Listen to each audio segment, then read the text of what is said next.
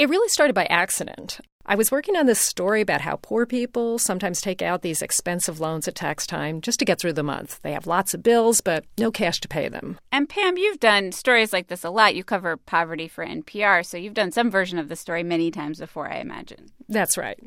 And I knew that these loans, they're sometimes called payday loans, are very controversial. People can be charged very high interest rates, maybe 300-400%, even more. But what you did, Pam, is you decided to try to get one of these loans yourself. Maybe not actually get the cash and go all the way through, but you wanted to see what kind of deal you could get and what the process looks like. So you went online, you typed tax refund loans, and then you recorded what happened next. Let's see what that gets me. Okay, the first thing that comes up is something called etaxloan.com. I'll click that. And when I do, I see a picture of a smiling woman, and she's holding up these handfuls of $100 bills.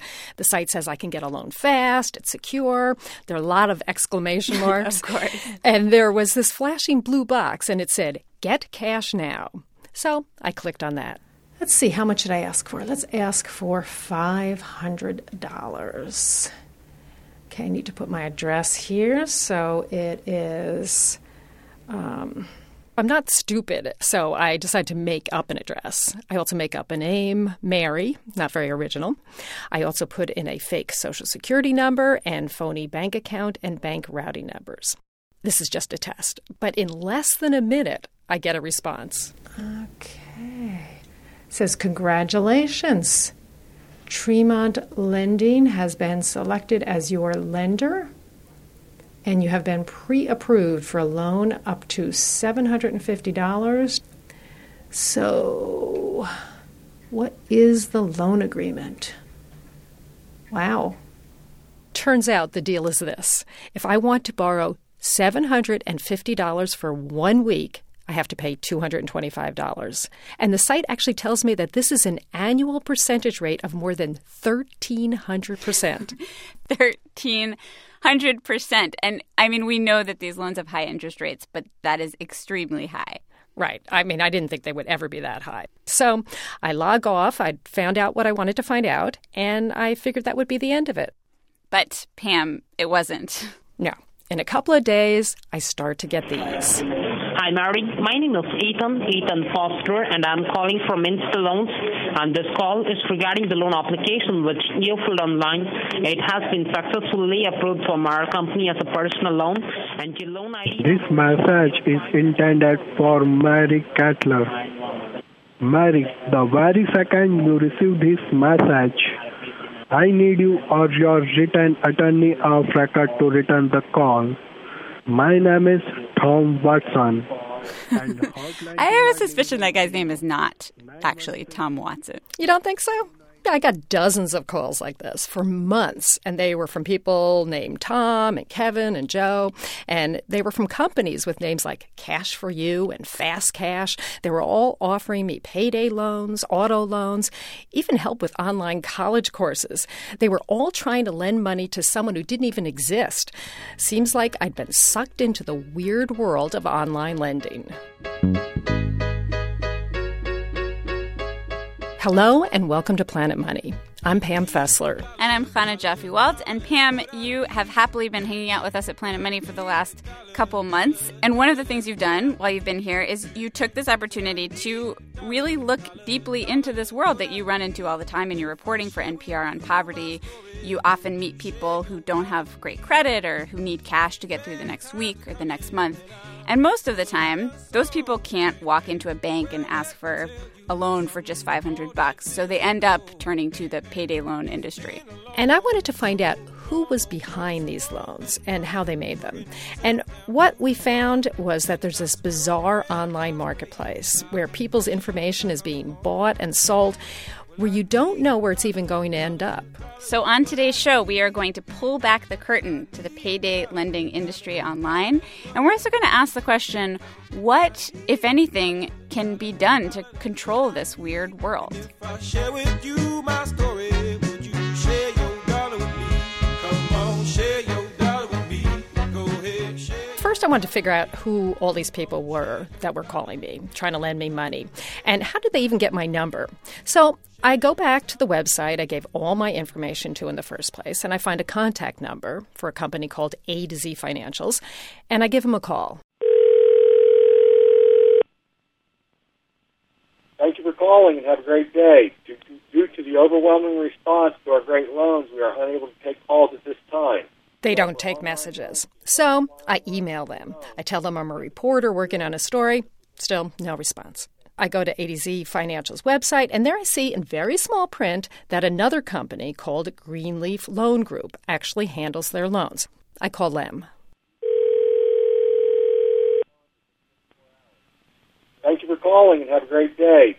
Due to the overwhelming response to our great loans, we are unable to take calls at this time. We offer online loans. So that guy is really busy with the overwhelming response. Same guy, same voicemail. Exactly. But it's also another dead end. Then I figure I'm going to try and return some of those calls that I got a few months ago when I first applied for the loan, from those people like Ethan Foster. The number you have dialed is not in service. Please check the number and try again. Goodbye. We're sorry. Your call cannot be completed as dialed. Please check the area code and number and dial again. Nowhere to be found. But I did find this one guy who runs a website called WeFixMoney.com. It tries to help people get loans, like the site I was on. His name is Jack Murray, and he said basically he's a matchmaker. When someone logs on the site, the first thing they'll see, and it'll be very clear, is that we're not the lender and that we are a matching service, just like an Expedia is for a travel company or a Hotels.com is for a hotel company. Okay, so Murray's basically saying he is not the one who makes the loans. What he does is he links up people looking for loans with companies willing to lend. People will go to his website, they'll enter their information, and then he'll find someone who will lend them cash. There's a name for this. It's called being a lead generator. Yeah, and that website where I put my information, that etaxloan.com, it's same thing, lead generator. The information I put on the website, it didn't stay there. Apparently, it was sent out to lots of different loan companies. If the company thought I was a good prospect, then they bid online for a chance to give me a loan. And they look at things like, Pam, say your income or where you live and how much money you want, and then they'd use that information to figure out how much to bid. Right. And Murray says that lenders can pay someone like him anywhere from $1 to maybe $100 for that kind of information.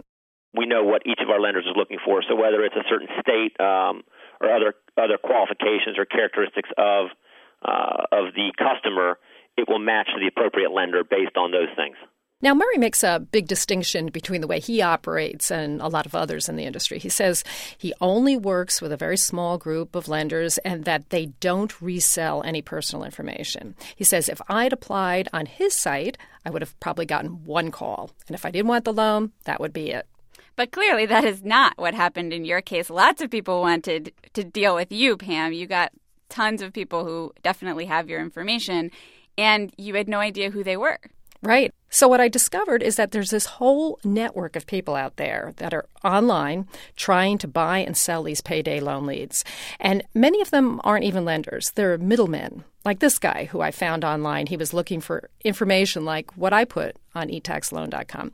His name is Mike Anderson, and he says he lives in Texas. Who do you personally work for? We don't work for anybody. We work for ourselves.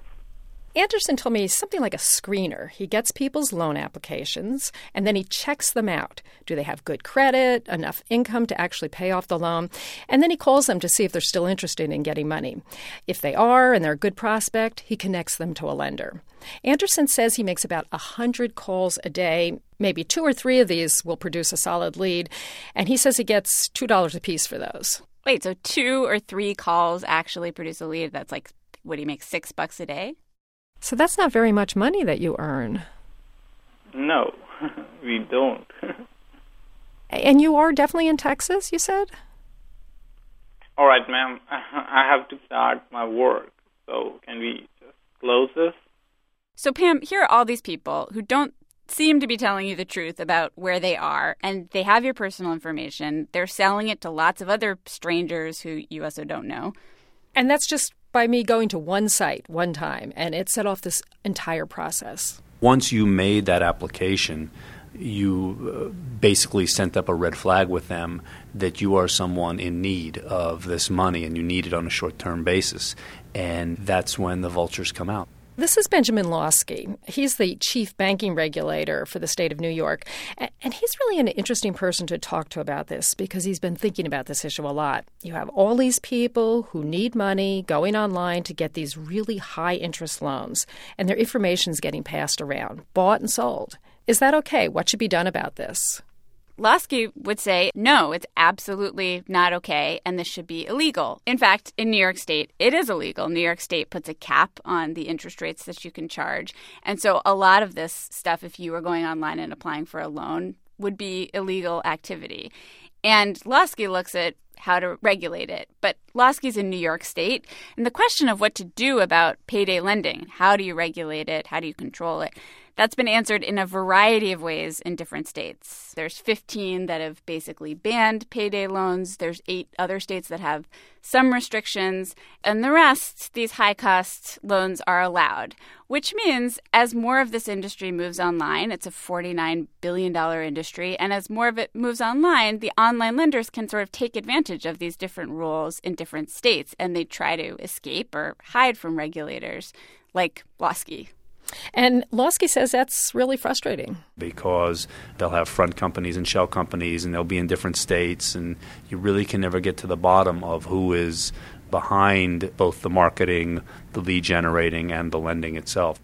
And it's no coincidence that some of these online lenders are owned and operated by Indian tribes. They say they don't have to comply with these state laws. You know, the lender that I was linked to, the one that offered me that $750 loan in less than a minute, they are owned by the Big Valley Band of Pomo Indians in California. But Pam, Lawsky would say that doesn't matter, right? It's still illegal in New York State to make these loans, so it doesn't matter if you're run by an Indian tribe or not. Exactly. And this summer he sent cease and desist letters to 35 online lenders, several of which were owned by Indian tribes. He also warned banks not to get involved with these illegal loans, and he's going directly after some of the big players like this one. The Problem Solver from Western Sky. Get up to $10,000 without collateral. Enough to pay off your payday advances once and for all. So that ad was on TV all the time. It's from Western Sky. It's not on anymore. New York's suing Western Sky, which operates on the Cheyenne River Indian Reservation, Eagle Butte, South Dakota. The state says the company charges interest rates of more than 355%, and that's well above what's allowed in New York. So New York State went after Western Sky. You don't see those ads, and for now, it seems like it worked. The company announced in September it was shutting down its lending operations because of government overreach. It looks empty. We have 97 cubicles in here, and it's a pretty nice, large, beautiful building, and right now it's empty. That's Tawny Lawrence. She's a Western Sky supervisor. And when I spoke to her, she was standing in the company's deserted call center, which is on the Indian reservation. She was the one who had to tell the workers here that they were being let go. And she said this is a really poor area, and there are few jobs, and people took the news very hard. We sat down on the floor because we have really nice carpet in here. So we sat down on the floor, and then I told them, and Indian people don't cry loud, you know. We're not loud criers. So there was a lot of silent tears. She said the people here were really worried now about how they were going to be able to pay their bills. And what's interesting about that is exactly the kind of thing that often drives people to seek out payday loans. And that's one of the ironies of this whole thing. Some of those who are affected by this effort to clamp down on these loans, they're the same low-wage workers who regulators say are being preyed upon by these lenders. And Lawrence pointed out to you several times, people wanted what they were selling. We were on the phones every day, and our phones never stopped ringing. And you can talk to any one of these loan agents that were here. Every day they had somebody on the phone crying because nobody else would give them a loan. In the economy today, a lot of banks don't want to give loans to people who don't have the best of credit or who don't have credit at all.